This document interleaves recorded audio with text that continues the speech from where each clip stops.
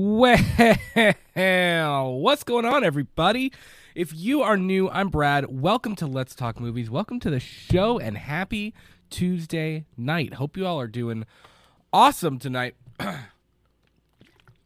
So sorry I had to cancel last night. I had every intention of doing this show last night, but the winter crap got a hold of me. I wasn't feeling great. Still not feeling 100%. It's all sinus crap, which in Kentucky we've gotten rain, snow, and everything in between for the last 24 hours. So, and there's more come tonight, and it's cold. So, I think the big temperature switcheroo just it messes with you. But so glad we're here tonight.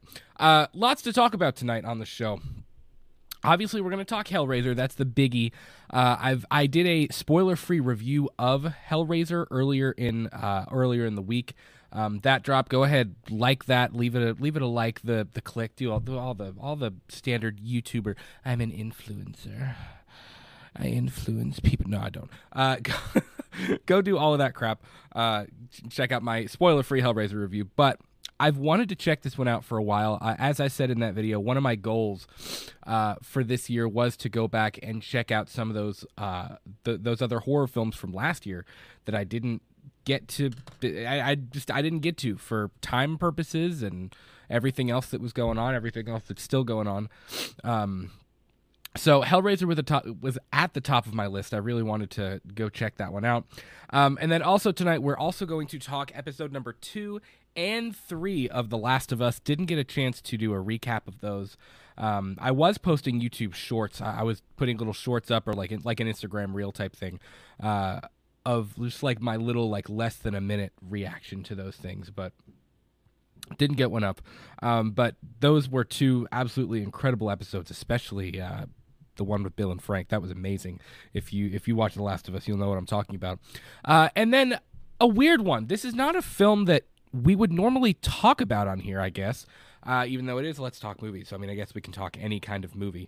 But A Man Called Otto, which is Tom Hanks' newest film, my wife and I went and saw it the other night, and it was absolutely amazing. And one of the first things I said when I left the theater, I said, I got to talk about this on my next episode, because it was amazing. I was like, that this is really, really beautiful.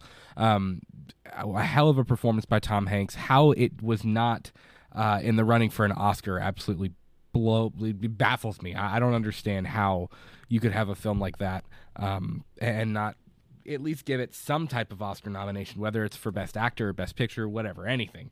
But we all know how that goes. I mean, the Oscars is, the Oscars is the Oscars. I mean, yes, it's prestigious. Yes, it's important, and we enjoy it. But does it really mean anything? If you're not nominated for an Oscar, does it really mean anything about your film?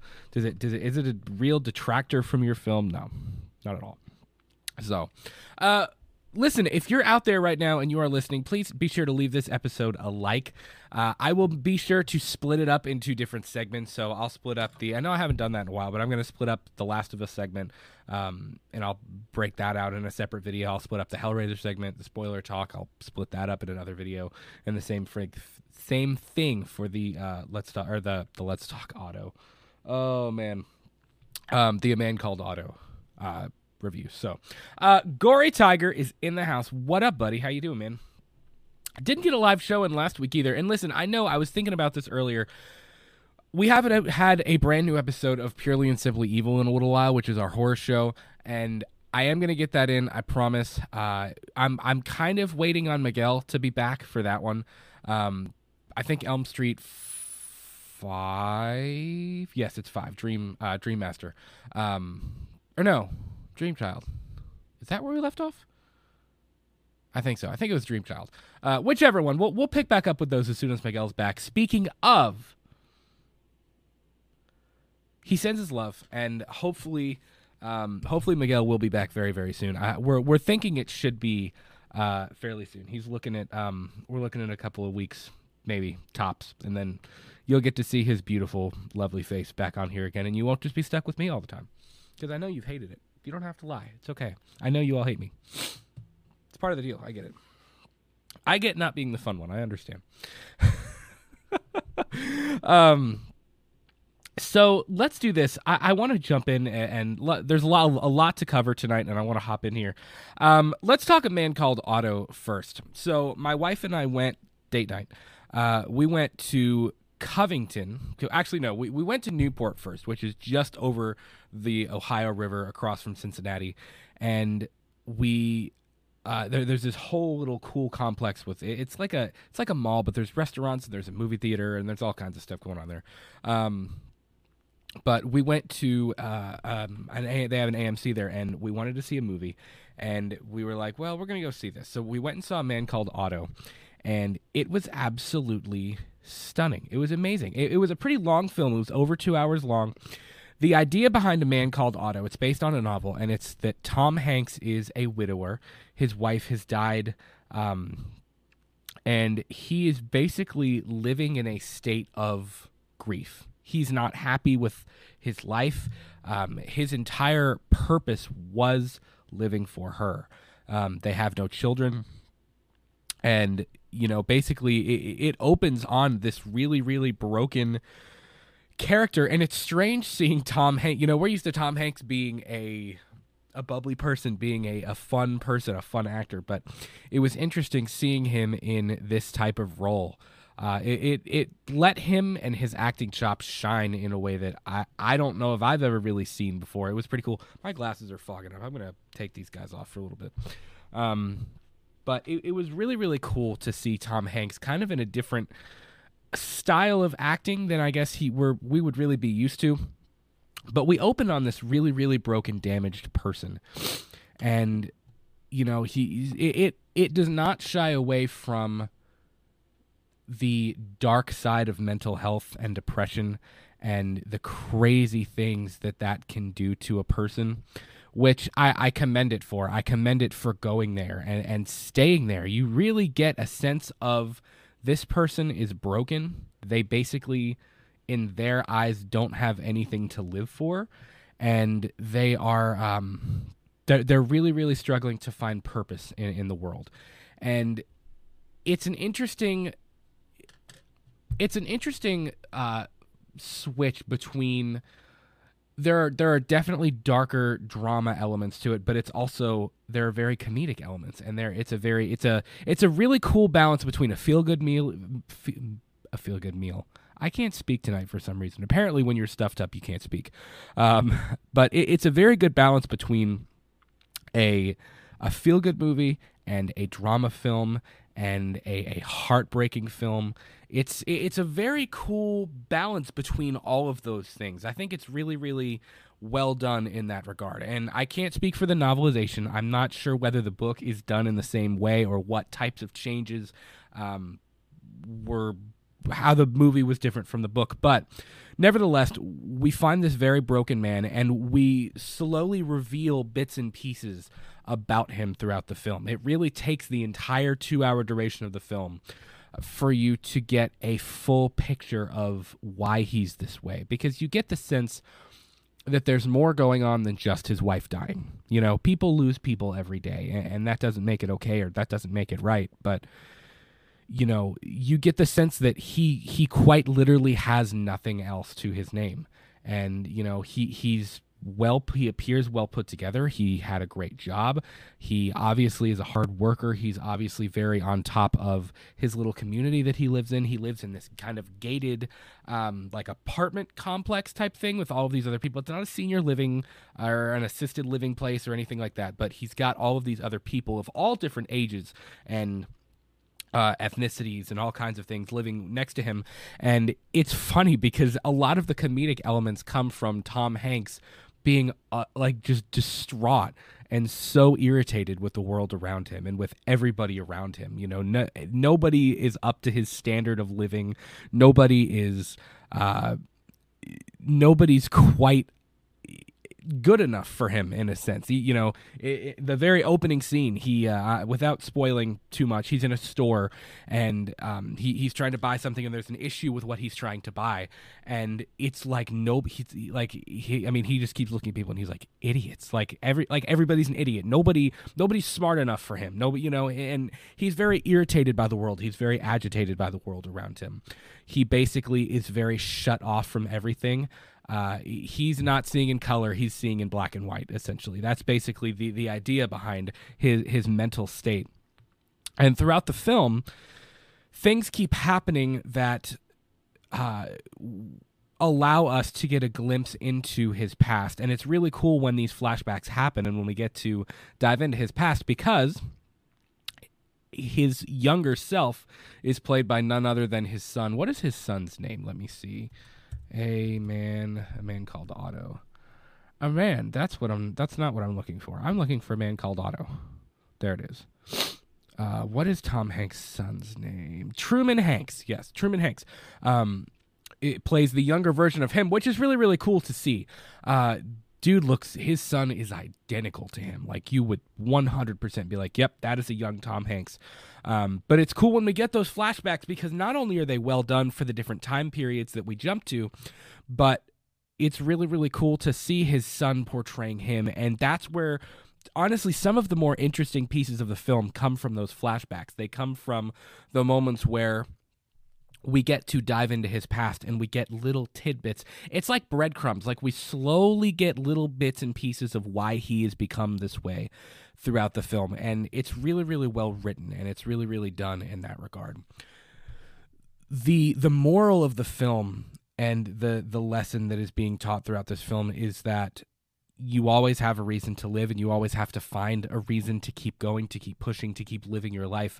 And it's done in a really cool way, because it takes the things that annoyed him the most, which were the people around him, and it uses people and it uses certain circumstances, again, without spoiling the film, because I definitely think this is one that everybody should go see for themselves. But it uses people as the gateway to show him reasons to keep going, reasons to keep living, even though, yes, he's lost his wife. Yes, he's retiring from his job that he's known forever. He basically, the life that he knew is gone, and he doesn't know how to move on and how to live past that. It's like he's hit a wall, and he can't get around the wall. He can't see, and he basically stops trying. He stops trying to live. He stops trying to find a reason to keep going, and that's where we find him. And throughout the film, it's very much about finding a reason to live and finding a reason to keep going. And it uses people to do that, specifically the people that he's living around, the people that annoy him the most, his neighbors. So it's a really, really well done film. I encourage everybody to go check this one out for yourself. It's a good lesson for us all. I mean, I think you could say that for anybody. I know I can say it about me. I mean, we all let our bills and our health and the people around us and all of the negativity of the world and change and our jobs and things like that. We let all of that get in the way of the things that we really care about and the things that we love. And I think this film is a really, really great depiction of what mental health can do to people, and it's a really, really good depiction of finding that reason to keep going. It's a really cool life lesson. So it's like a 9.8 out of 10 for me. I really, really enjoyed it, much more than I thought I would. So definitely go check out A Man Called Otto. Rosalia's in the chat. What's up, Rosalia? She said, hey, Brad. Also said, I like comedy Hanks. Yeah, man, Tom Hanks it's funny because I had only ever... I'm not saying he's never had a more diverse role. I mean, if you look at Forrest Gump was a little bit of everything, but we're used to seeing Tom Hanks in that comedic element. So, and yes, there are comedic elements to this. There were actually some moments that were pretty funny in this film. But it's kind of funny seeing him as a grump and as kind of an angry person, because that's so not how Tom Hanks is in real life. You know what I mean? It was cool to see him in that different element. And again, that's what makes the film so cool, is it's a really nice balance between comedy and between drama and between heartbreak and between a feel-good film. It was a really, really cool Really well done balance between the two. It's very well written. So I enjoyed it a lot. Sorry, I have to keep taking drinks. I'm all stuffed up, and now that I'm sitting down here, I'm in the basement, and I'm like, I'm just getting congested again. So let's do this. Let's talk The Last of Us first. We'll get to, we'll end up getting to Hellraiser last, because Hellraiser is probably where we're going to spend the majority of our time. Episode number 2 and 3 of The Last of Us continues to break records, not only for HBO, but I think I had seen there was like a crazy increase there was a big increase from episode 1 to episode 2, but then even to episode 3, there was an even bigger increase of people watching it. So it's obviously catching on. People are obviously beginning to open their eyes to what this story is, and it's really, really well done. My wife, I tried to get her to watch The Walking Dead for a long time with me, and she was like, nope, can't do it, don't want to, have no interest, whatever. I was like, okay. But when The Last of Us comes out, you're watching it with me. It's going to happen. And she has absolutely loved it so far. We actually missed it on Sunday night. We were busy. We weren't home, didn't get a chance to watch it Sunday night. So we watched it last night before I was going to do this show, and then I was tired. I didn't feel great. So we watched Long Time. Is that what it was called? Long Time? Episode number 3. We watched that last night, and I was like, wow, that was really, really well done. But she was egging me on to watch it, so I know she's enjoying it. Let's talk episode 2 first, since that's the older one. By the way, there are spoilers, so if you have not seen The Last of Us, I am going to talk spoilers, because there's about no way you possibly could. The thing that strikes me the most about especially these 2 episodes is that we're really starting to see Joel's arc, even already, which I believe there's supposed to be 8 or 9, I think 9 episodes this season. So we're going to have to kind of showcase Joel's arc very, very quickly. And as we talked about in the previous episode, episode 2 episodes ago, whenever that was, when the first episode dropped, The Last of Us is very much a story about parenthood and about what it means to be a parent and what it means to be a father. And we're starting to see Joel slip back into those things, and it's little things. Even if you look at Joel's outlook and his perception about Ellie and about this mission that they're on at the beginning of episode 2, when he's sitting there and he's like, if she so much as twitches and Ellie goes, her like, she's doing her thing, and it's like a joke, and it was pretty funny. But if you look at Joel at the beginning of episode 2 versus Joel at the beginning or at the end of episode number 3, it's like a completely different person. It's like a complete transformation. Even already, and we have such sights to show you as we're going to talk in Hellraiser. But yeah, Rosalia, you have to get HBO Max. You have to watch this show. It's so good, man. You can actually, let me double check something. I believe, let me double check this. Yeah, you can.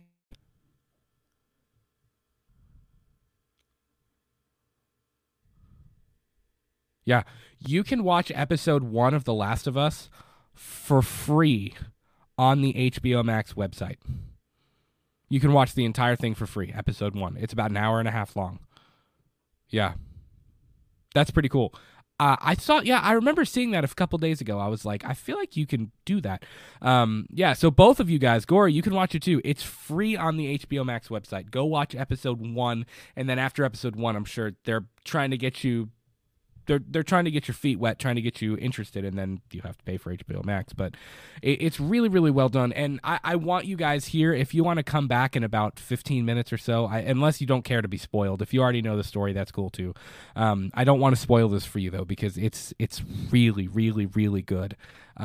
Especially I was somebody who played the games. I already knew the story going in, so it's a different kind of cool to see it evolve and to see it actually play out in even the little slight differences, but I couldn't imagine being somebody experiencing this for the first time. Like, it's been cool to see Julia experience it for the first time because, you know, she's like, holy crap, this is amazing. This is really, really cool to see.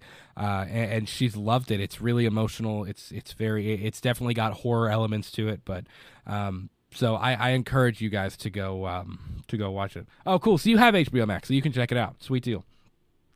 But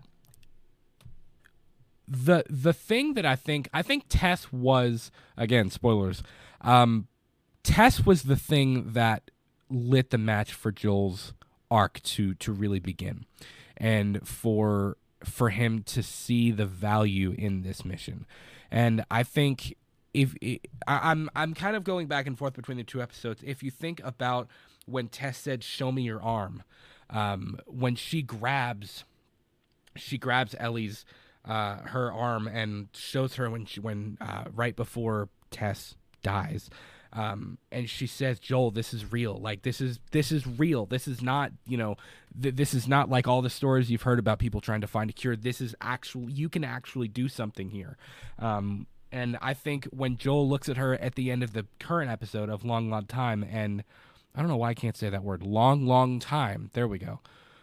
When he looks at Ellie at the end of Long, Long Time, and he says, "Show me your arm one more time," I think it was really, really cool. That was a cool parallel between, like, he's going to check one more time just to make sure. And he's like, okay, I'm in. After that, he's like, all right, I got it. I'm in. Let's do this thing.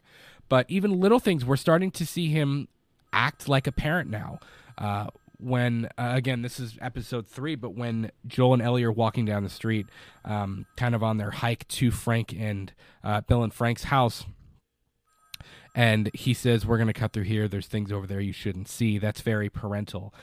When they get in the truck and she doesn't necessarily even know how to use the seatbelt, and he buckles her in for her and stuff like that. Like, it's really cool to see that kind of happening and to see that shift in his character happening. Rosalia asked, "Do you need to know the game in order to watch this?" No, you do not. It's very, very faithful to the game. I say that, and the last episode was a pretty big deviation, but it wasn't. I've seen a few people saying that episode 3 was a big deviation from the game. And yes, it was a deviation in a sense, but it was more of an expansion on the game. It wasn't, they had to cut a few things out logistically, but it's basically, I don't know. There's a companion podcast, which is really, really cool, with Neil Druckmann and Craig Mazin, who Neil Druckmann created the games at Naughty Dog. And Craig Mazin is the showrunner. He was the showrunner for Chernobyl when that was on HBO Max, and he's now doing the Last of Us adaptation. And they had said something really interesting on the first episode of the podcast, talking about, you know, in a video game, you always have to have action. You always have to have something happening to keep the player engaged in the story, even though the story is incredible in and of itself. But with the TV show, you can expand on little pieces of the game that wouldn't have necessarily worked. And the same thing with the game. You don't need quite as much action. You can have more storytelling and more drama in the TV show. So I think there are things that they don't necessarily cut anything out of the TV show. So what the point I'm getting at is, no, you don't have to know the game to watch the TV show. But when you have seen both, it's kind of cool to go back and forth and be like, oh, that's cool. Like, I see what they did there. They expanded on this, or, oh, okay, they cut that out. We're getting there a different way, but it's the same events. It's the same things happening. We're leading up to the same place. So that's pretty cool. Gory said, "I've never played the game, but I hear good things." Dude, the game is absolutely, it's remarkable. It is maybe, I go back and forth between what my favorite video game is, but it's up there with Resident Evil 4. It's in my top 2, maybe. It might be my favorite, honestly. I haven't finished playing part 2 yet. I haven't finished it. I got about a quarter maybe of the way through part 2, and then I kind of fell off of it. But I actually know the story of what, I know how part 2 ends. I just haven't actually played it for myself yet. I pulled a Miguel. What Miguel does when a new video game comes out, because he don't want to sit and play the whole thing, Miguel will actually just watch all of the cutscenes on YouTube. So that he doesn't have to sit and play it. He'll read the story and watch all the cutscenes and be like, I know what happens. It's like watching a movie. So, but I like a game with a story. I've always been somebody. That's why I like Resident Evil so much. I'm not a Call of Duty person. I'm not a mindless sit and play person. I need a story. I need it to feel like I'm watching a movie, or like I'm actually making a story play out for myself. I think that's kind of cool. But going back to episode 2, something that I really enjoyed what they did, and this is kind of naturally where we're falling in the story as well, but I love the fact that we're starting to see nature taking the planet back. I think that's really cool. Julia had even commented on the fact that it's really, anytime that you can see how nature takes everything back into its possession is really, really cool. It's cool seeing the city grown over. There's something beautiful about it. I mean, some of the cinematography and the way that it was shot, just it's beautiful to see, and it's kind of a double-edged sword, because it's very destructive and it's very haunting, and it's not natural for us, because we're very used to seeing society and seeing infrastructure in a very specific way. And I think it's really, really cool seeing how nature has taken it back. There was one scene specifically, if you've seen the episode, you'll know what I'm talking about, where it shows a restaurant as they're kind of making their way through the city, and there's, the tablecloth and the wine glasses and everything are still set up, but there's moss grown all over everything, and the way that the buildings are kind of starting to deteriorate and collide into each other, and just the way that nature is taking the world back, it's really, really cool to see.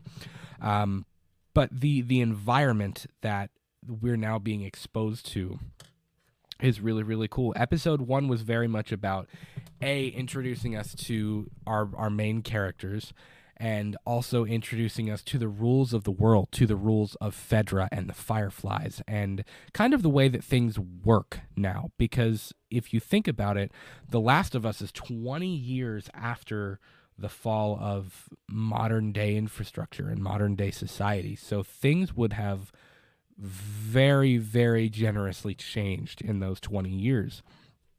So it's kind of cool that now we're getting to a point where it's like, okay, we're starting to see the outside world. We can see how, because we've seen a lot of Boston, we've seen a lot of of Texas, where Joel and Ellie were, or not Joel and Ellie, where Joel and Sarah and Tommy, who was Joel's daughter, was from. But it's pretty cool being able to see how the world has changed, and how things have changed, and how kind of the dynamic between people has changed. Even in episode 3 now, that when in the flashback scene, there's multiple flashback scenes in episode 3, but when Tess and Joel are there at Bill's compound and they're having lunch with them and things like that, and they're sitting there drinking their wine, and right before they go to leave, Bill says, we'll be fine, whatever. Tess is talking to Frank on the way out, and Joel says, you're going to have to start watching out for people, because there will be raiders that'll come in the middle of the night, and they'll try to take what you have. They'll knock down the fences. And Bill says, we'll be fine. And of course, eventually that ends up happening. Joel was correct. So I think in that moment, Bill earned a lot of respect for Joel, because I think he while he may not like Joel, he realizes that he was right. Like, Joel's been out there. Joel knows what's going on, because if you have to think, Bill and Frank were basically confined to this world. Now, yes, Frank had seen a little bit more, I guess, than Bill had, but Bill had basically stayed on his compound since the end of the world, Yeah, Rosalia, she said, for sure, it's scary to think of a future like that. It is, and it's something, I've talked about this before, and it's weird, because one of the things I love about that subgenre, about the zombie subgenre of horror, is that it's very interesting to see. It's like I've said this before, it's the ultimate social experiment of what do people do when everything that they know and love is flipped upside down. And that's a cool concept. And it's cool to see, even like from a societal standpoint, like how we would handle that. Even thinking back to COVID, look at how, I know there's the scary C word. Like, I mean, legit, think about like what happened when COVID hit and everything shut down and we were basically just in limbo and everybody was scared to be around each other. I mean, it would just be something like this where people are attacking each other and things like that. It would be pure chaos. It'd be terrifying. But it was interesting. I thought that they did it really, really well. Whoa, shoot, all you guys just came in here. Dang. SBC Bird, what's going on, man? He says, hey, bro, how you doing? I'm doing awesome, man. I'm better now that you all are here. J-Dead's in the house. What up, brother? And he, she, we, big boobs is going on. Mr. Nick Cage himself. That profile picture, I have always loved it, man. That's always been the coolest profile picture. He says, yep, here. We're sitting here talking some Last of Us, guys. So if you've watched The Last of Us, sweet. If you haven't and you know the story, sweet. If you're trying to avoid spoilers, I love you. We're going to talk Hellraiser in just a little bit. So we are going to get to Hellraiser in just a little bit, but we're kind of recapping the last couple of episodes of The Last of Us 2. Where was I? I don't even know what I was talking about. I've been kind of jumping around between the two episodes. Episode 2, dude, clickers. If you don't know what clickers are, I'm not even, well, I guess I have to tell you. Episode number 2 introduced us to clickers, which is a variant, a variant zombie or a variant form of infected where the fungus has grown over top of their eyes, and basically the only way that they can see but they cannot hear. And basically the only way that they can navigate is by making a clicking sound with their voice. So it's actually really, really cool. And they're pretty terrifying, even in the video game. They're pretty terrifying forms of infected, and it was really cool the way we did that. One thing that I loved, and they didn't do this in the game, and I was like, that is an absolutely genius idea, is this idea that the fungus is connected. So if you step on the fungus even a mile away, and that is connected like a tripwire to other infected, they know where you are. They're coming, they're running, they're on their way. And that actually comes back at the end of episode 2. But seeing the clickers in real life, and the fact I was so happy that they went prosthetic. They went practical with the effects. It wasn't CGI. I love that. I absolutely love that. When it comes to the zombie subgenre, I am always in for practical effects. Every single time. Always. I am always down for practical. And I think it was done really, really well. They were scary. We didn't stay on clickers for a long time. It was always flashy in a running scene or behind glass. Like, it was done really, really well, to where there's still magic there. There's still movie magic. There's still, honestly, it made it scarier. Now I have the hiccups. That's not fun. It honestly made it scarier, the fact that you didn't get a very clear, explicit look at the clickers. But hearing that sound, everything about them is absolutely terrifying. Absolutely terrifying. So that was done really well. And of course, the heartbreak of episode number 2 was the fact that Tess was bitten during their encounter with the clickers. And it's cool because even leading up to that, there was the scene where, Ellie walks across the board and Joel is trying to help Tess with her wound. And she's basically like, don't touch me. Like, just take the win. I forget what she says, but it's essentially like, you just can't take the win. You just can't, Joel, very similar to what we just talked about with A Man Called Otto. Joel has some similarities to Tom Hanks' character in that film. He is broken. Joel has no real hope. Joel is just living because he's a strong person. There's not necessarily a whole lot of willpower behind Joel. there's no real passion in Joel's life other than Tess. And I think it was cool seeing her tell him, like, can't you just take the win or whatever, when she gets irritated and Joel walks across the thing. My phone is blowing up right now.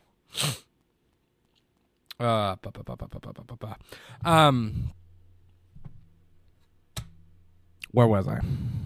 Oh, it's cool seeing her push Joel and trying to be like, can't you just take the win? She was annoyed with him, obviously. Even when they're walking to the Capitol building, if you look at Tess, she was miles ahead of Joel and Ellie, because she knew she's infected. She's going to start turning. She's going to start showing symptoms sooner or later. And when she... Obviously, when she, I talked about this earlier, when she grabs Ellie and she's trying to convince Joel to finish it, when they get there and they realize that all of Marlene's guys are dead and that they're going to have to take Ellie further than they thought they were going to have to take her, when she grabs Ellie's arm and says, Joel, this is real. Like, you have to do this for me. It was really heartbreaking. It was heartbreaking to see Joel trying to absorb that, because this is the person that Joel cares about most. And this is the spark that sets the stage for what Joel becomes to Ellie and to their relationship. Joel lost Sarah. And then Joel lost Tommy, and Tommy's not dead, but he doesn't know where Tommy is. That's kind of in limbo. He's afraid of losing Tommy. Now Joel has lost Tess, and Tess's final wish to Joel is that he finishes the job and he gets Ellie where she needs to go. And that's so powerful. That's such a powerful thing, because I truly believe that if Tess wouldn't have pushed him so much to be like, this is what I want from you, this is the thing that I want you to do, Joel would have turned right around and he'd have went back to the QZ, to the quarantine zone. He would have been like, nope, I'm not doing this. You come with me, you stay, don't care what you do, but I'm not taking you to wherever the hell you need to go.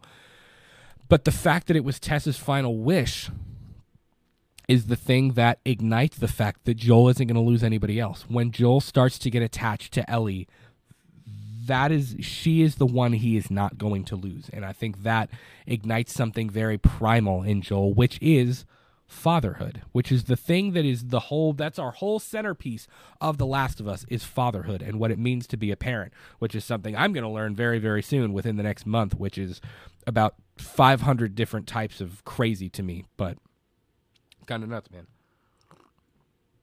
So, and that's another reason that this series is kind of hitting home for me and my wife, at least, because we're about to be parents. So it's like, this is it's a perfect series to watch right now, because it's just like, it's really hitting home this idea of fatherhood. And that's why those things struck me, especially in episode 3, the one we watched last night, when he buckles her in, and, you know, he's seeing her be a kid, and he's seeing her kind of see the world for the first time.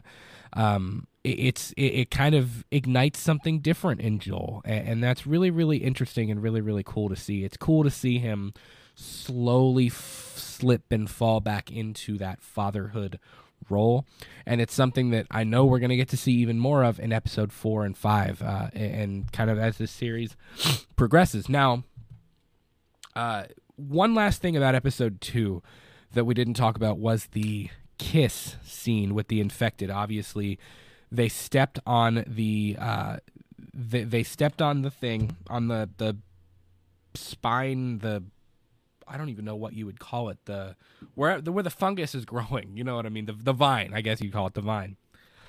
And they stepped on the vine, and obviously it awoke all those infected, which Tess told us earlier. If you step on one, it's like stepping on a tripwire. They're all going to come running. That whole group that it was connected to. And they obviously stepped on it. They know that they're coming. Joel looks outside, and he says, you know, they're on their way, whatever. And Tess is like, I'm going to buy you some time. And, of course, Ellie's like, are you like, no, you're not going to stay here. Like, you're coming with us. And that's when she finally convinces Joel to take Ellie and just go. And they did something very interesting with Tess's death. I thought before her death actually happened, I thought when Joel grabbed Ellie, it was going to follow them out, and then you would hear it happening. You'd hear gunfire. You'd see the explosion. Bada bing, boom, done. I would think that's what I kind of envisioned would happen. But they did something very interesting with the infected. Obviously, we see them from a certain angle over Tess's shoulder where they're blurred out, which is really interesting. Tess is in focus. The infected are not. The zombies are not. And they burst through the door. They're running straight past Tess. And there's one zombie that slowly moves into focus and makes his way over to her because somehow, again, the fungus is connected. There's some kind of weird, gross connection between the fungus, and he senses that she's infected. And I guess in an attempt to link between the two of them, he goes in for the kiss. I don't think it was literally a kiss. I just know that it looks like a kiss. It's basically what it was. He goes in and lets the fungus kind of emerge from his mouth and connect with hers. And you kind of see that transfer happening, which was about 15 different kinds of gross with a capital G. It was nasty to watch. And you're seeing the life slowly fade from Tess as, you know, you're seeing her humanity fade away as she's sitting there trying to flick the lighter. And of course, in that last like bit of humanity that she's got left, she gets it. She finally gets her nerves under control. As there is fungus spreading throughout her body, she finally clicks it. And you see the explosion happen. Joel turns around with the gun, and he's making sure that that there's no infected following them. And then that's it. And, I mean, what an incredible way to end an episode. Of course, Joel blames that on Ellie, even though I know we get the exchange in episode 2 where she says, "Don't blame me for something that isn't my fault." But it was really, really well done. Really cool episode 2. I also adored the opening. I hope they keep doing this, showing little tidbits of as the infection is happening and as the as kind of the apocalypse is happening, not the infection, as it's spreading and things like that. The woman in, was it India where she was? I forget. I'm not 100. India or I forget where it was. I want to say it was in India, but seeing the disease specialist, the epidemiologist, or whatever she was, fungal specialist, I'm not sure exactly what she was, but seeing her reaction to the fact that cordyceps is now infecting people, and when the military comes and gets her, that's the kind of stuff about the genre I love, about that subgenre, is I love seeing how people react to what's happening and how people react to the virus or infection or fungus or whatever it may be, and the implications that it's going to have on society. I think that's really, really interesting about this subgenre, and I think it's cool to me. I love the fact that they're doing that with the show, that they started episode 1 with the epidemiologist on the talk show, kind of giving the implications for what's to come, what happens when climate change causes the fungus to evolve and it can infect people. And then you get the idea, okay, now it's infecting people. And you have this disease specialist whose entire job is to study these things to help people.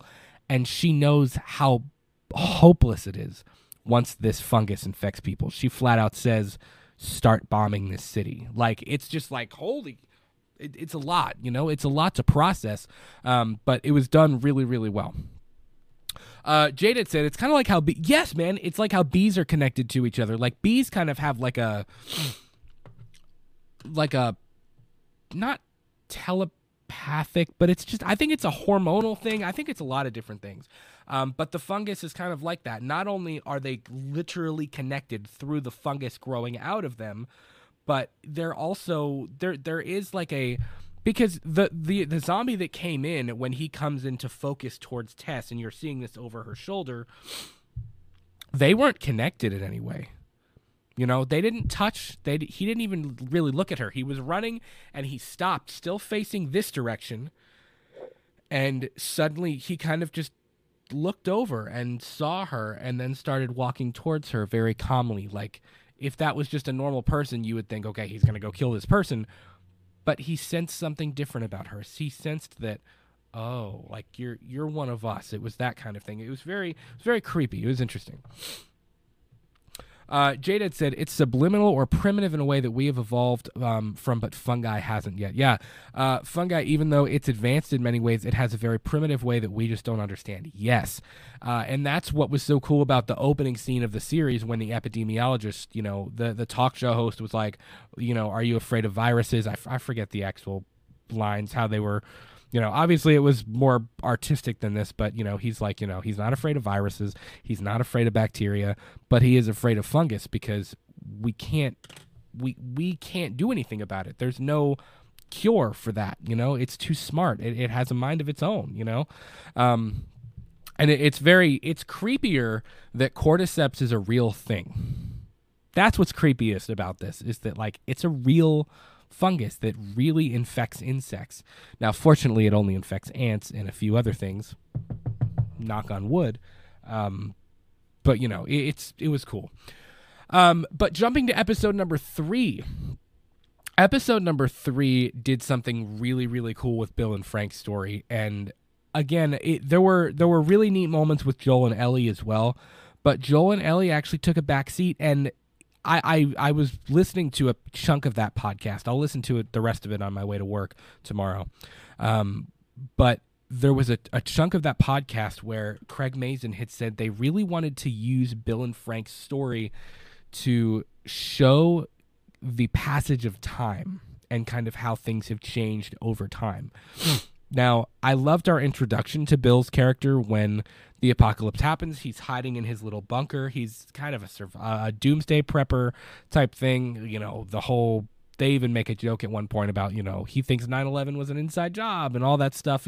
He thinks the government's out to get you, all that crap, excuse me, I gotta drying out too quick, man. But you get the idea that Bill is very much a conspiracy theorist type dude. And seeing him have this whole intricate plan when that the quarantine zone is full and all of these poor people are being loaded up into this truck, similar to what we saw in The Walking Dead when the soldiers go into the hospital when Shane is trying to get Rick out and the soldiers just start shooting people because they're like, who's infected? Like, there's no way. And that falls back into the chaos of the zombie apocalypse subgenre. And when things are going crazy, it's like, there's no way to sit there and figure out who's infected and who's not. They just start blasting everybody. Which is when Shane kind of like when Shane shoves the gurney against Rick's room and tries to like block him in there so that nothing can get to him. But it's the same type thing. These poor people are loaded up into this truck, even though they're being told that you're going to go to a quarantine zone, you're going to be safe. And women, children, men, whatever, they are executed because there's no more room in the quarantine zone. There's no more room for people. And that's basically it. They would rather kill you because dead people can't be infected. It's and it's really, really sad. And it shows the hypocrisy and the bad side of Fedra. It's been interesting to see how they've done that because we haven't necessarily spent a lot of time with Fedra in the show, at least not as much as we do in the game. But it's been interesting to see kind of how they've portrayed them with the kid in the first episode and now with, executing people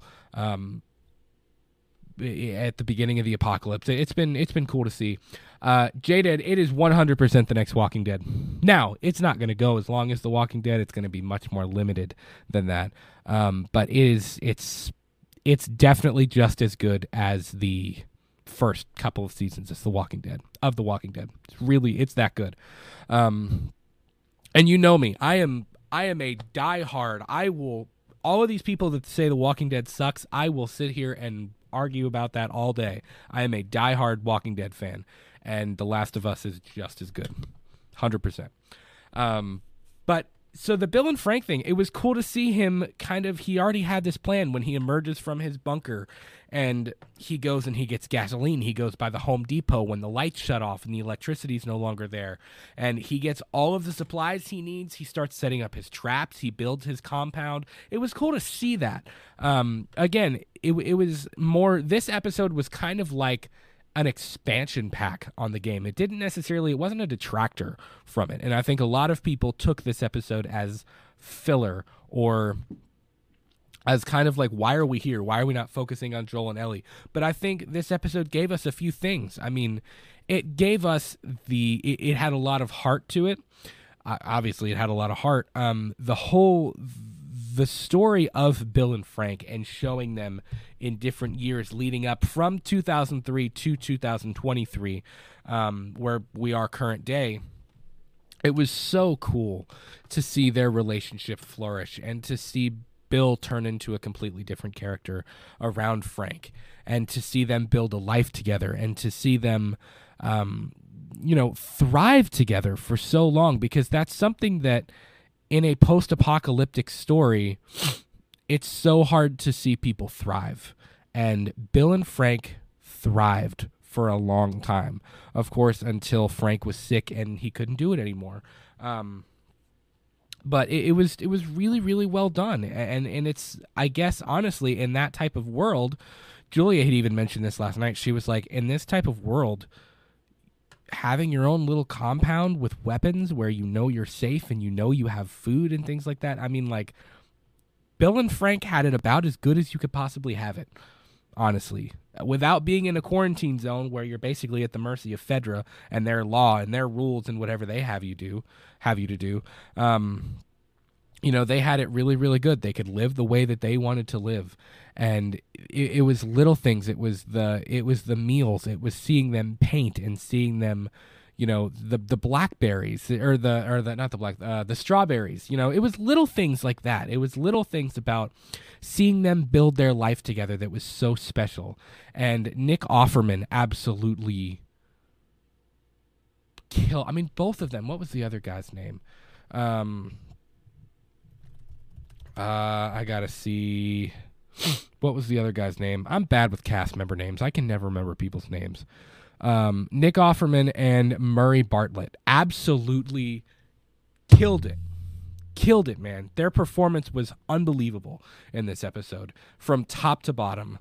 Their arc, for even seeing them in the older makeup towards the end, it was just, they absolutely killed it. Seeing them sick and seeing kind of what the world, how they responded to the world. It's a perfect example of these two characters essentially made it their own. They did the best they could.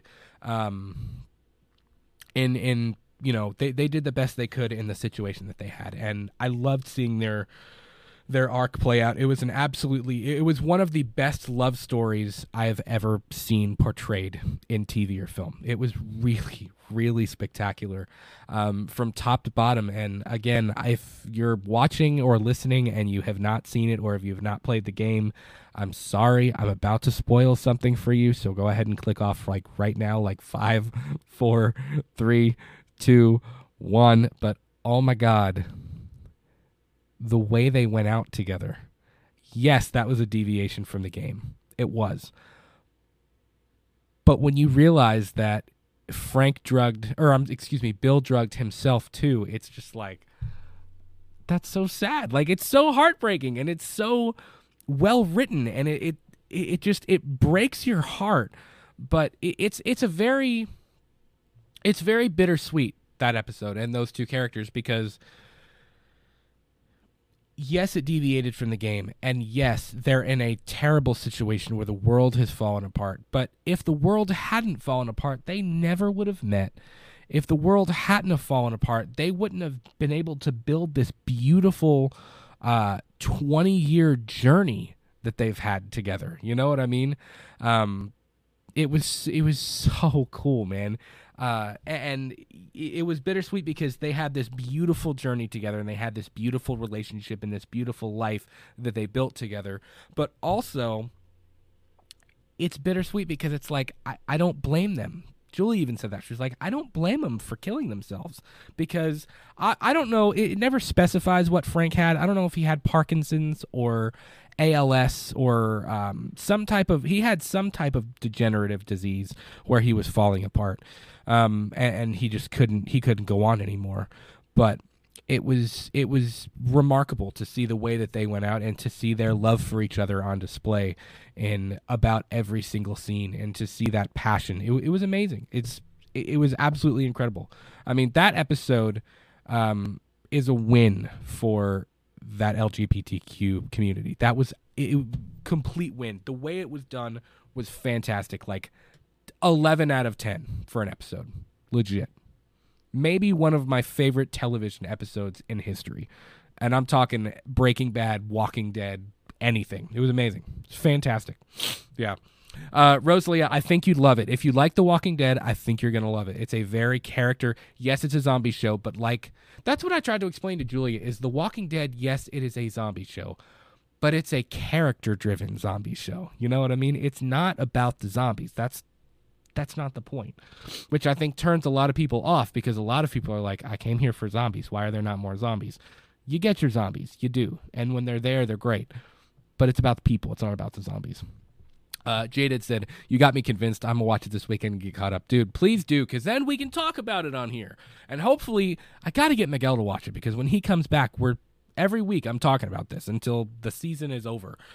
So we have, this is our third episode. We've got 6 more, we've got 6 more of these things. So 6 more weeks of Walking Dead, which it's funny because they, I think I saw they're airing episodes of The Last of Us during the Super Bowl, during the Oscars, and during something else. I forget what it is.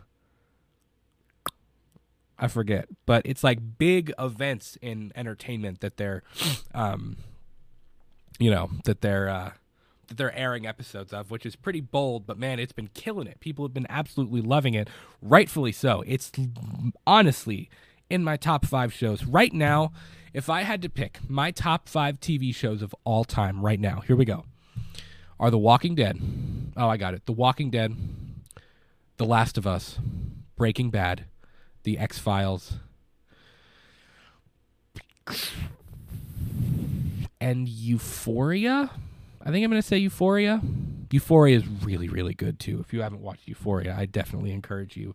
I encourage you to do that. I actually almost reviewed Euphoria when we watched it because I thought it was really, really well done.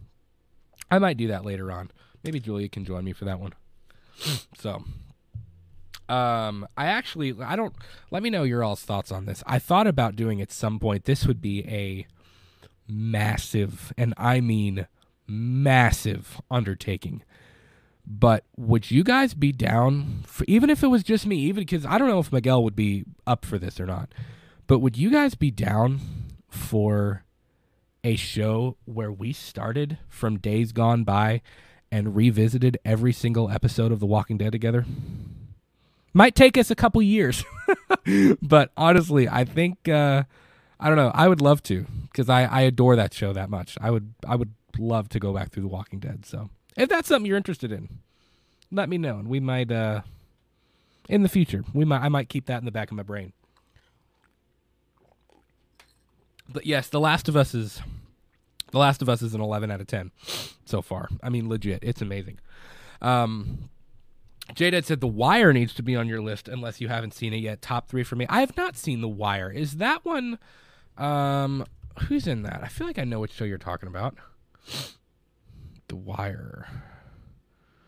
2000. Is that the 2002 one? Yeah, I think I know this show. I haven't seen it, but I think I know what you're talking about.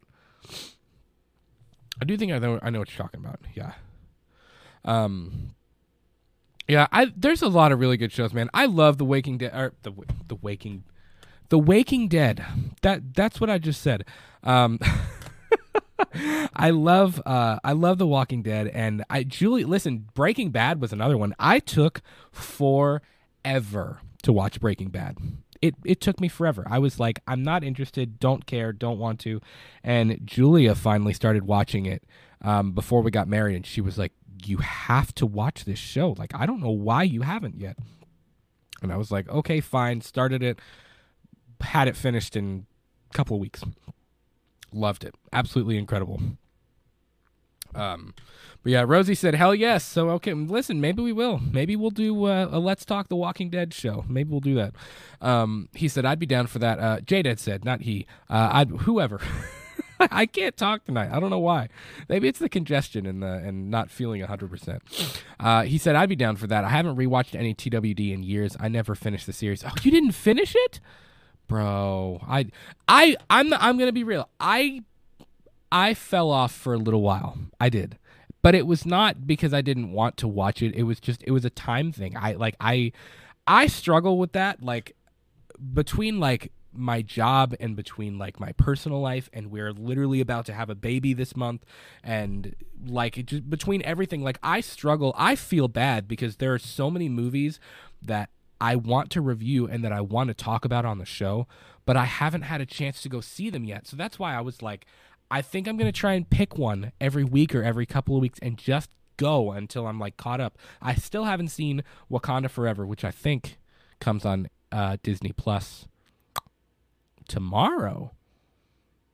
Ooh, okay, maybe I'll watch it at Wakanda Forever this week.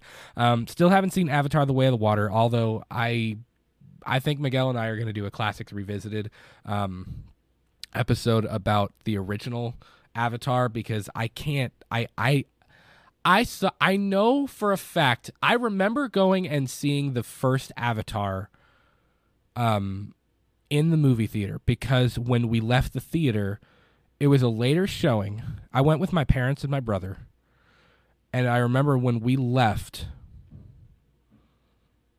I was in high school, but I remember what was that? 2009, I think, is when it came out. When we left the movie theater, we had like 4 inches of snow. Like, it was snowing hard after we got out of that. And I know I've seen it at least one other time. I've maybe seen the original Avatar twice. But I don't know. I know I've seen the original twice, but I need to rewatch it again because it's a lot. Like, I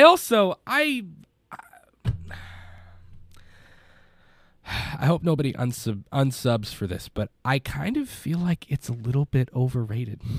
Like, I know it's probably hypocritical because a lot of people are going to be like, dude, Marvel is overrated. Like, all the MCU stuff is overrated. And I get that, whatever. I understand if you think it's overrated. I get it.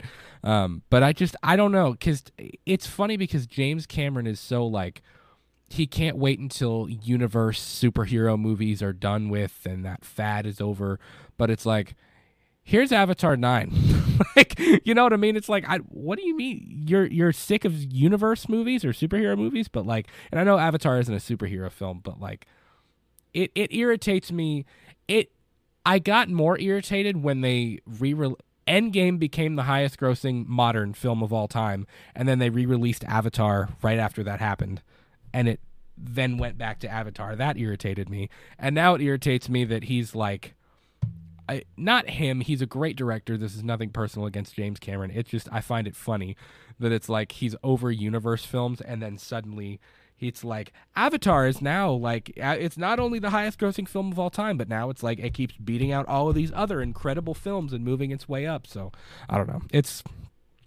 I've always thought it was a little bit overrated. I never really got it. It's a good film. It's great. And I have a lot of respect for it, but I don't know. There are people that think it's like the greatest thing they have ever seen in their entire life, and it's good. I fully admit it's good. It's a visual spectacle, and it's got a great story, but I don't think it's Oscar worthy. I think it was nominated for Best Film. I was like, what? I was like, really? I don't know. I don't know. What do I know? I'm a dude from Kentucky that hosts a movie podcast. What do I know? I know anybody would probably, James Cameron would probably laugh in my face if I said that. But again, lots of respect. I love the dude, love him, and love his films. But I don't really get the Avatar hype. I really don't. Not really that interested. But even like the horror films, there's a lot of them. Like, I haven't seen Barbarian. I haven't seen Smile. What were other ones? There's a few other ones that I need to get on the ball and I need to watch. But again, like you all know this, life gets in the way. It's hard to, it's consistently, time is consistently the most difficult thing about doing this, about having a YouTube channel, about doing a podcast, about reviewing films and talking about films, because it's like you almost have to pick and choose between streaming and between theatrical releases and between television shows. I mean, it's like you literally almost have to pick and choose what you're going to talk about, because you almost can't. It was one of my New Year's resolutions was to watch more stuff. Like, not even necessarily for Let's Talk Movies, but just for myself, to watch more, because I love to watch movies and I love to watch TV shows, and I kind of fell off of that a little bit. So I used to game. I used to be a gamer. I played The Last of Us. I played Resident Evil. I played, Prototype and the Friday the 13th game. I played games all the time, and I kind of fell off of it after college. So, but that's a goal. I want to stay on top of that stuff a little bit more. But speaking of staying on top of it, we have such sights to show you. Let's talk Hellraiser. I'm excited. My body is ready, but not whatever the hell Pinhead has for me. I'm not ready for that. But I watched Hellraiser last week, broke up over a couple of days, did a spoiler-free review out there. Like I said before, do all of the YouTuber, influencer, go do all that stuff on that video, like it, do whatever. But I had fun watching it. It did something different. I had said this in that, I had said in my spoiler-free review, I don't have a ton of nostalgia for the Hellraiser franchise. It was never a franchise that really appealed all that much to me, and I have respect for it.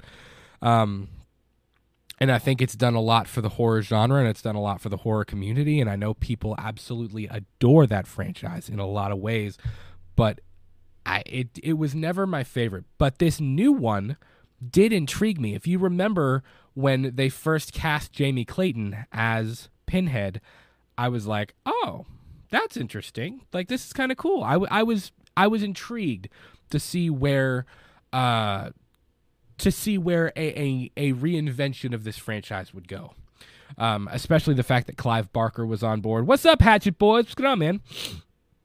But to see where Clive Barker would go with it, to see where, to see what kind of new direction they could take it in.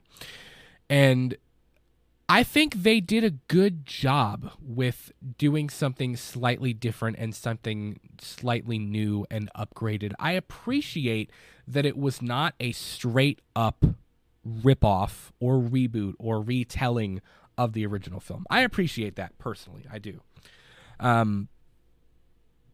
I appreciate Rob Zombie's Halloween film, his first one, for the same way. Now, there are things about that I don't like. There were things about this I didn't like. But I think in a lot of ways, this was done well. They did the things that they needed to do well. And I had issues with this film as well. But it wasn't bad. It didn't... I think I gave it a 6.7 in my review, and that's not bad at all. I don't think. I know we live in a world where if it's not a 10, it sucks, and that's not at all the case, because I did enjoy this. I enjoyed watching it. But again, I think there are a few factors. First of all, as I said before, I'm not a really, really, really big Hellraiser franchise fan. I like the first film. There are other films in the franchise that I appreciate. My dad actually likes Hellraiser. Him and I talked about this a lot. He's going to watch it. He had seen my review, and he likes the original Hellraiser films, at least the first couple. I know there's like 12 of them or something like that. There's quite a few. But I think the original film has a very distinct feel. It's very gross, and like I said that in the review, it's very icky. It's very gruesome, and it feel like when you watch that original film, you're like, this is disgusting. Like I don't feel good watching this. It's kind of gross. It makes you feel like you need to go like take a shower in Dawn dish soap and like rinse your body off with the hose. Like it feels gross. Like you don't even want to do it in your shower. You got to go shower outside because it's nasty.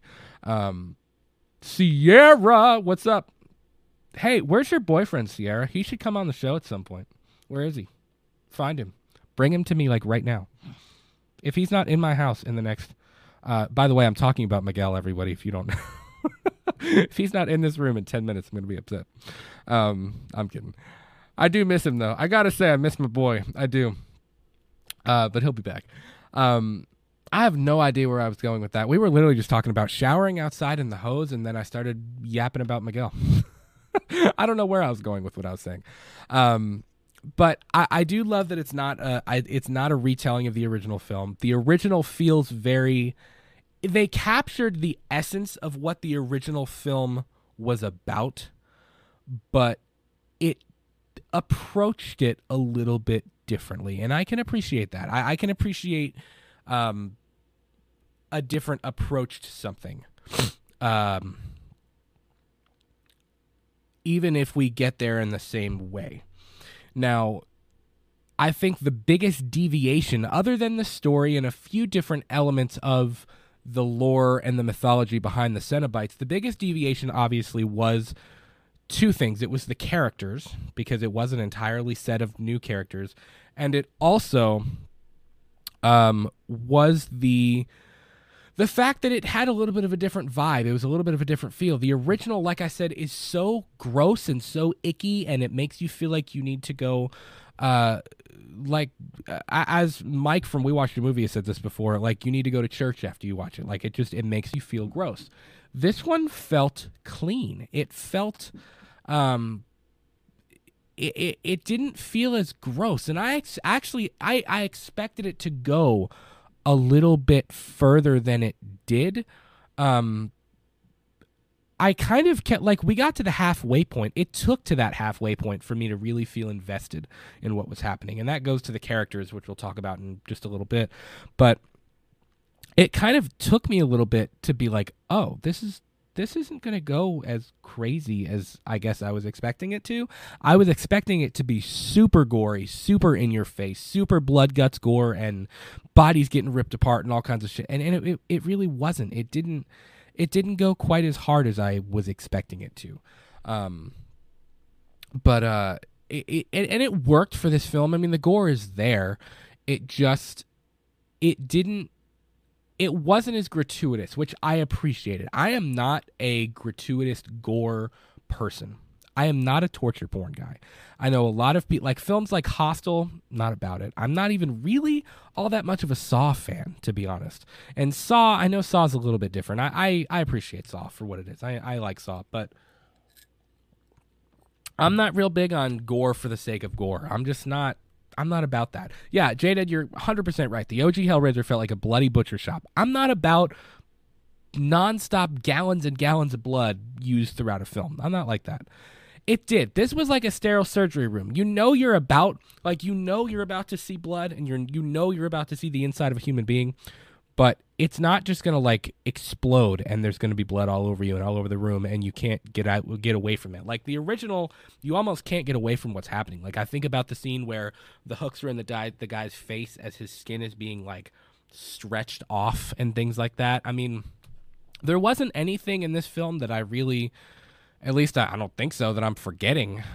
There wasn't anything that stuck with me as like, that was nasty, like capital N. There wasn't. So I don't know. That kind of shocked me. It surprised me that it didn't go a little bit harder than it did. Now I will say, the Cenobites were the star of the whole thing. Specifically, Jamie Clayton as Pinhead was a stroke of pure genius.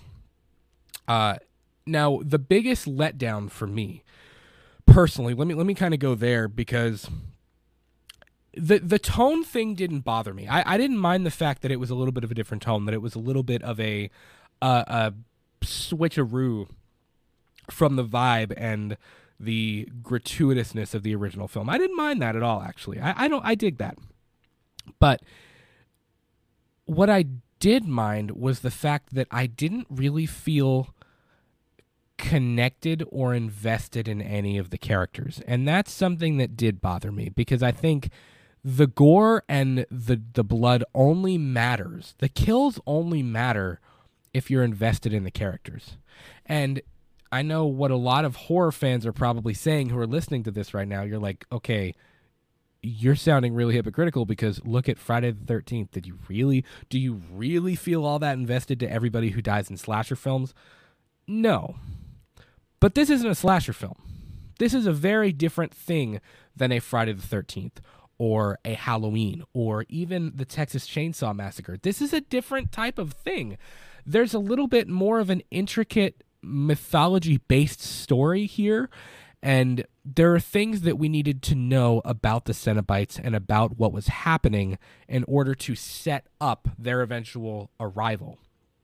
And like I said, it took me about halfway through the film to really get there, to really feel like, okay, I'm invested in what's happening. I'm here now. I'm good. It took me that long to really get there and feel invested, because I was like, I don't particularly like any of the characters, really. I made a joke in that spoiler-free review. I was like, the puzzle box, like the lament configuration, actually had more character development than some of these other characters did. I mean, you had Riley, who was my favorite character, and yes, I understand what they were trying to do. She's struggling with addiction, and she's obviously got relationship problems. She does. But even some of the character choices she made, like, I'm sorry, but your brother just went missing, and first of all, you just relapsed. Your brother is missing. There's this puzzle box that is stabbing people, and it's changing on its own, and you saw some crazy disfigured monster woman coming at you from the distance while you were high, and like the person that you're the closest to goes missing, and your first instinct is to go have sex with your boyfriend that you barely know. Like, what? When that happened, I was kind of like, what are we doing right now? Like, why is she not out looking for him or looking for answers? Like, it was very weird. Some of the choices made were just strange. And now eventually towards the third act of the film, Riley's character starts to make choices and starts to do things where I'm like, okay, all right. I get it. I'm good. I'm down now. But there is one character. What is it? I can't do character names. I can't do cast members and characters' names. Hellraiser 2022. Let me pull up the cast list. Her boyfriend, Trevor. That is her boyfriend, right? Am I correct in thinking that? I feel like I am. Yes. Yeah. Think so. Is that Trevor? Yes, I am. Okay. I'm sorry. I have it pulled up on IMDb because I can never remember these people's names. It's like my toxic trait as a movie dude. But Trevor, which was Riley's boyfriend. There was the thing with him at the end when it's revealed that he is working for the old rich dude, what's his face, Roland Voigt. When it's revealed that he's working for him and that he lured them there so that Roland can get that gross thing out of his chest, that was a kind of like, oh shit. I was like, all right, well we're going here, like we're there. That was interesting. I didn't expect that. I wish there would have been more moments where the characters shined a little bit more. But even the brother and his boyfriend, they were fine. I didn't like her brother at all. I thought her brother was kind of whiny, to be completely honest. Her brother was whiny, and I know he wanted what was best for her, but the way he went about it all was just kind of like, I was like, dude, like, chill. Like, I was like, everybody needs to chill right now. Like, I don't know what it was. I didn't feel super invested into any of the characters. I didn't necessarily like some of the choices that they made. There was no, I feel like we spent a lot of time with them, but we didn't really get to know them at all. J-Dad, I agree with you in terms of the characters. I think the character writing was lackluster. I think the writing when it comes to the lore of the Cenobites and the actual Hellraiser stuff was great. I think that was really well done. But the characters weren't really well written, in my opinion. I know somebody else might have a completely different opinion about that, but I just kind of wasn't really about it, you know? Hatchet Boy said, I got no comment till I watch it for myself. That's all right, man. I completely respect that. I know you guys are moving in the chat. Thank you so much, by the way. If you haven't already, be sure to leave this episode a like for me. Sierra said, she said, listen, he and I just drove out to the boonies to get me a treadmill. Well, that's cool. Got yourself a treadmill. That's awesome. And hopefully you didn't know, no Leatherface, no craziness when you're out there in the boonies. Listen, Kentucky can be a weird place. So, but yeah, I missed you guys. J-Dad said, Miguel is the fungus that has invaded Brad's brain. He is. He's always here. It's okay. We text on like a daily basis. I haven't actually talked to him in a couple days, but we text pretty much every day, on and off. Already read that one. Hatchet said, oh, that sucks. Doesn't sound like a Hellraiser movie to me. Yeah, it was different. It was its own Hellraiser movie. I'll say that. It was its own thing. Yeah, Rosalia, that's a good way of putting it. Sounds like they sanitized it. It was a very sanitized version of Hellraiser. That's a good way of putting it. Now, if you're somebody that is not about gore, if you can't handle gore at all, you're still going to be like, oh my God. Like, you're still going to think this is gross. But it wasn't shock factor.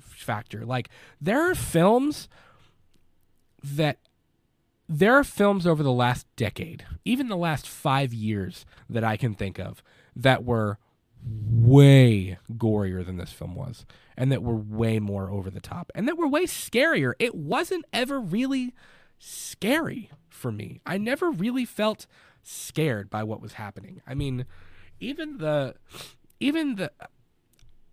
there were certain scenes where the idea with the Cenobites, it's more the way that they looked and their presence that was scary, but even the way that they moved, they all kind of moved the same way. There was there wasn't really any quick movement from them. It was just, I don't know, it was interesting. It was weird. It was a different, it was a very different approach from what they did with the original films. Yeah, if you've seen Terrifier 2, Terrifier 2 was like a level 25. Hellraiser was like maybe like a 15 or so, like between like a 12 and a 15. Like, not at all close to that at all. So, I don't know. Hatchet Boy said LTM freaking spelt. Oh, I'm sorry. I'm so sorry. I never got your name. Oh, I'm Brad. Nice to meet you, man. What's your name? I'm Brad. Rosalia said Miguel is a fungi. Horrible dad joke. Clicker that like button. Yeah. Clicker that like button. Please do. But yeah, I don't know. I think if the characters would have been a little bit more likable, and if I think if I would have been more invested in the characters, I would have felt more. The stakes would have felt higher. But it's hard for the stakes to feel high when you don't really care about the people that it's all happening to. You know what I mean? Even Roland Voigt and his whole thing. Like, I thought they were going to set him up for more of a villain than he actually was. That was a little bit of a letdown for me, because when I saw him, when the chick gets stuck on the other side of the wall and you see him running, I was like, oh shoot. Like, that was the scariest part of the movie, when he comes out of the shadows and stabs her or whatever with the box. I was like, oh, that was kind of scary. That freaked me out. That's good. And I was like, okay, so he's got this thing stuck inside of him. We're setting up for him to be the villain. He's trying to make all the sacrifices so that he can get what he wants from Pinhead, which is that thing pulling on his nerves, like literally his nerves in his body, that's kind of like grinding them up in this machine to stop. And I thought they were setting him up to do something a little bit more. I thought there would be a little bit more of a battle between Roland Voigt and between like our core cast of characters, but there really wasn't. Even his death scene, which it was cool that she made him into a Cenobite, but I thought there'd be more of a punishment, more of like the villain gets what they deserve moment. There really wasn't. Like, he essentially gets a moment of joy, and then the thing stabs him and pulls him up into the sky, and that was it. And it's just like, I don't know. I kind of felt by the end of the film, I was like, that was it? Like, really? We're doing no more than that. That was the end. I did like what happened with Riley. I liked when listen, every time Jamie Clayton was on screen as Pinhead, those were the best moments of the film. Like, and I'm not exaggerating when I say that. All of the coolest bits and the best writing came from her mouth and came from Pinhead's mouth when she's talking about the lore of it. And I think there was a little bit of a missed opportunity, even when Riley was looking through all the notes in Roland Voigt's house about the puzzle box and about the lament configuration and kind of like, about the lore of Hellraiser and about the Cenobites and what they are and where they come from. I think we could have found out, or not even found out, just played around with that a little bit more. Yes, we learned about the puzzle box, which was cool, about the different stages and about the sacrifices and things like that, and the whole where you get like the final stage, what you receive if you make that number of sacrifices and whatever with the box. But it just kind of felt like we missed an opportunity to dive into that mythos a little bit more. And I think this film is, as I said in my other review, there is an opportunity here, I think, for sequels. It's very open-ended. There's 100% space for all new characters. You could bring Riley back, you couldn't at all, doesn't matter. But there's definitely space to bring these characters back. Talking about the Cenobites, obviously pretty much almost everybody else died, but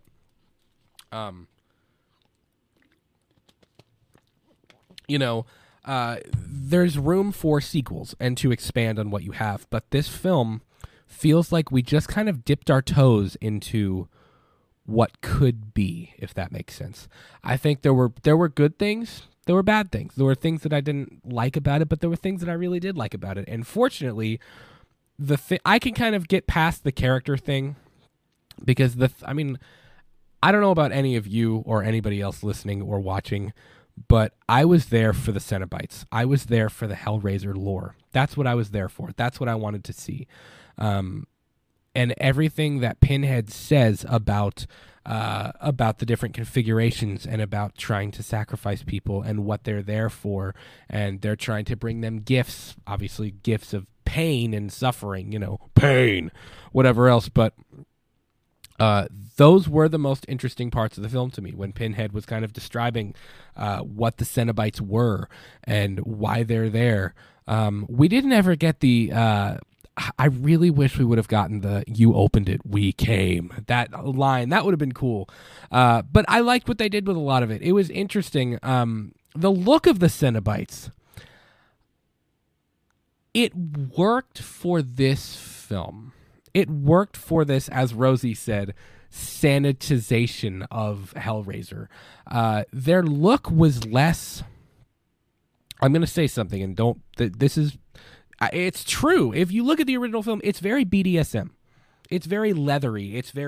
There's rings hanging from everything, and it's very leather, and they're in this like gown getup. It's almost got like a sexual vibe to it. But this was almost more, this had more of a mutilated, ghostly look to it. Even when we see Pinhead, a lot of times there's fog around her.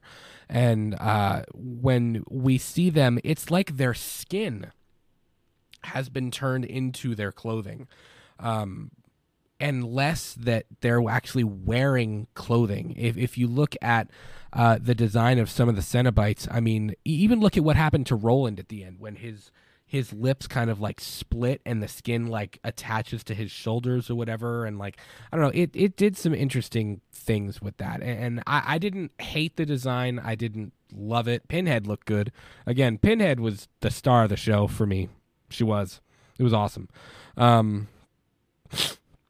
yeah, it was a mixed bag for me. I enjoyed it. There were things about it I enjoyed. There were things about it that I didn't.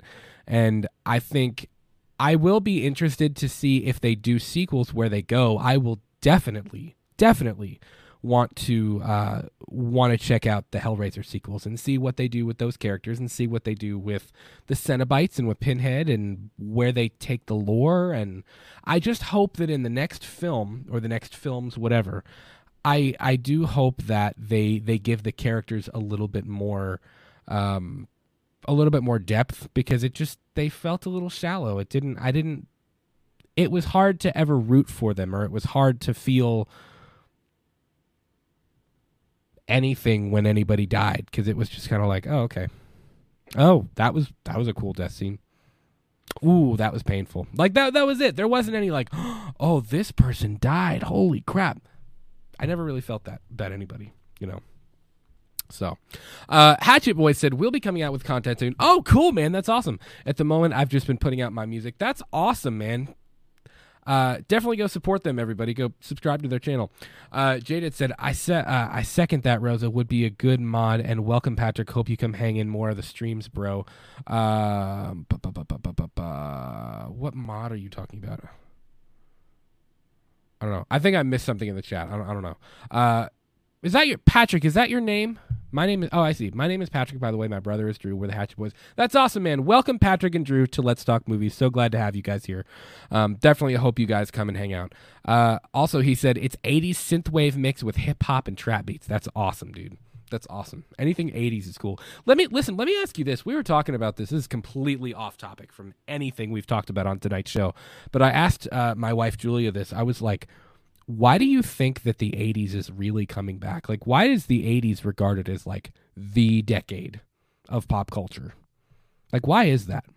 You know, I mean, look, we've taken to it. It's the look of our show. I mean, like the logos and everything are purposely designed to look 80s and to look synthy, like retro. That, you know, purposely I we design things like that. But like, it just fits, like when you think of movies and like the best decade for movies and for cinema, I think a lot of people go to the 80s, especially horror fans, all of us, because I mean the 80s horror craze. I just think I don't know, I think it's interesting that the 80s, like 80s fashion is coming back and 80s music is coming back, and I don't know, like, and I know Stranger Things has a lot to do with it, but even before Stranger Things, I feel like the 80s was still coming back, you know?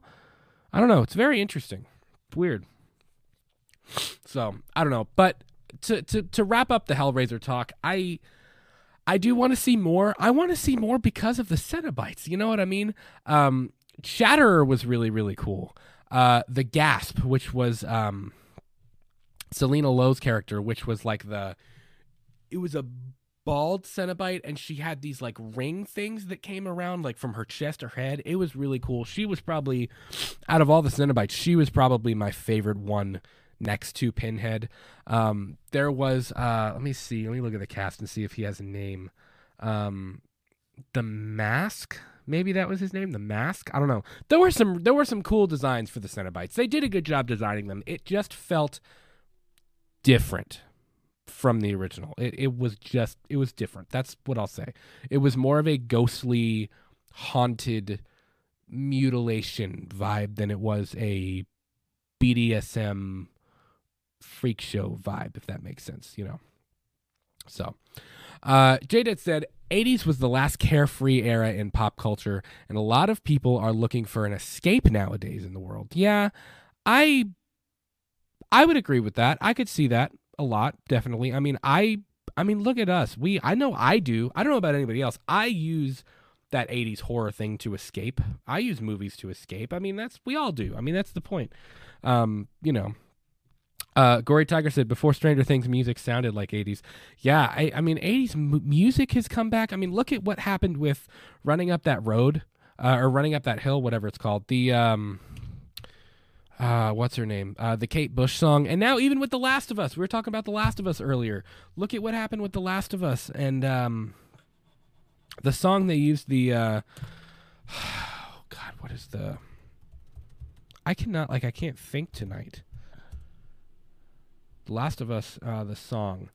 The Linda Ronstadt song, Long, Long Time, which was, the episode, the title of the episode, Long, Long Time, by Linda Ronstadt. That's like the next one now. Like I think they had said Spotify saw like a 350% increase in that song being played since Sunday night when The Last of Us aired.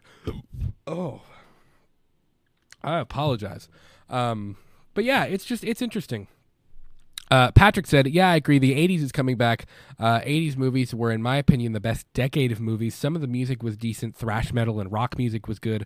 I would say Stranger Things has a big impact for sure. It does. And I completely agree with that.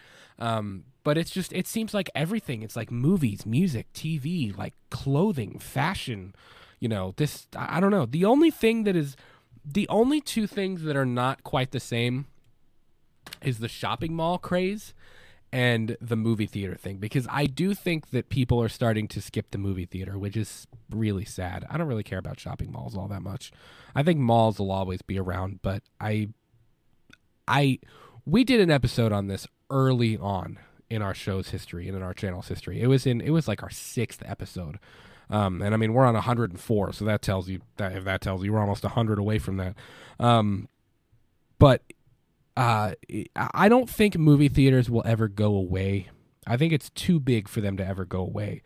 But I do think that I don't know. I do think that there has been a little bit of a decline, and I think some of it's been since COVID too. It has been, but. So yeah, man, lots of good stuff. I also know we got the big DC news today. As we kind of wrap up, we're about an hour and 36 minutes. We got that huge DC drop. I know. I thought I contemplated making a standalone video about that today, and I purposely didn't because it's been covered by everybody. All the trades have covered it. All the other channels have covered it. I'm not going to sit and go over it again.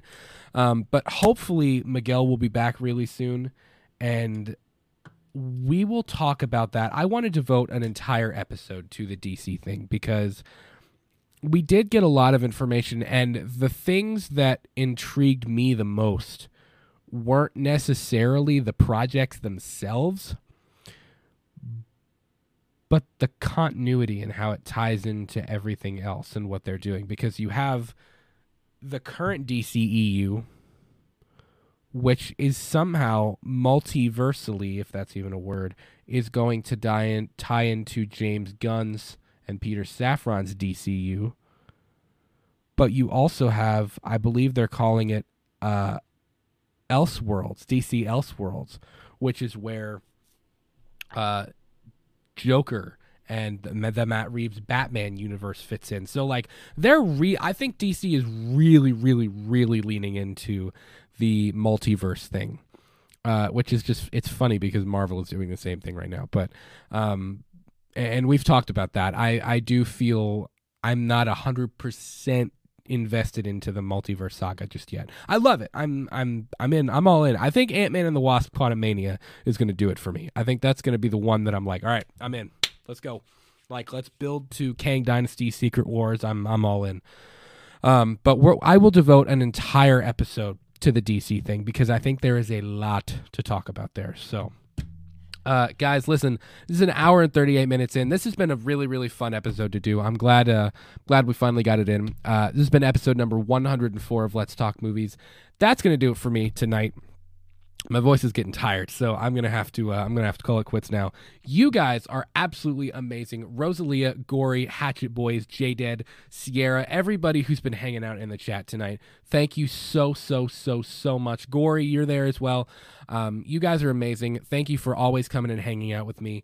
And again, Miguel will be back very soon. I'm really excited for him to be back. I'm excited for the future and what we have going on here at the channel. I'm trying to get a standalone video or two out every single week now. And we're trying to do some things differently in the new year. So I think there's good things on the horizon for us, man. I'm really happy about it. So, guys, new episodes of Let's Talk Movies and Purely and Simply Evil premiere every single week at 8 p.m. Eastern. We are on Twitter and Instagram at LTM Podcast KY. You can see it right there on the bottom right-hand corner of your screen. Thank you so much for being here. Be sure, if you haven't already, to leave this episode a like and consider subscribing to our channel if you haven't already. I will be sure to break this episode up into 2 or 3 different segments and repost those so that nobody has to kind of sift through this, as well as I'll put the chapters in the description. So, guys, listen, have an incredible Wednesday, and I'll talk to you next time. Peace.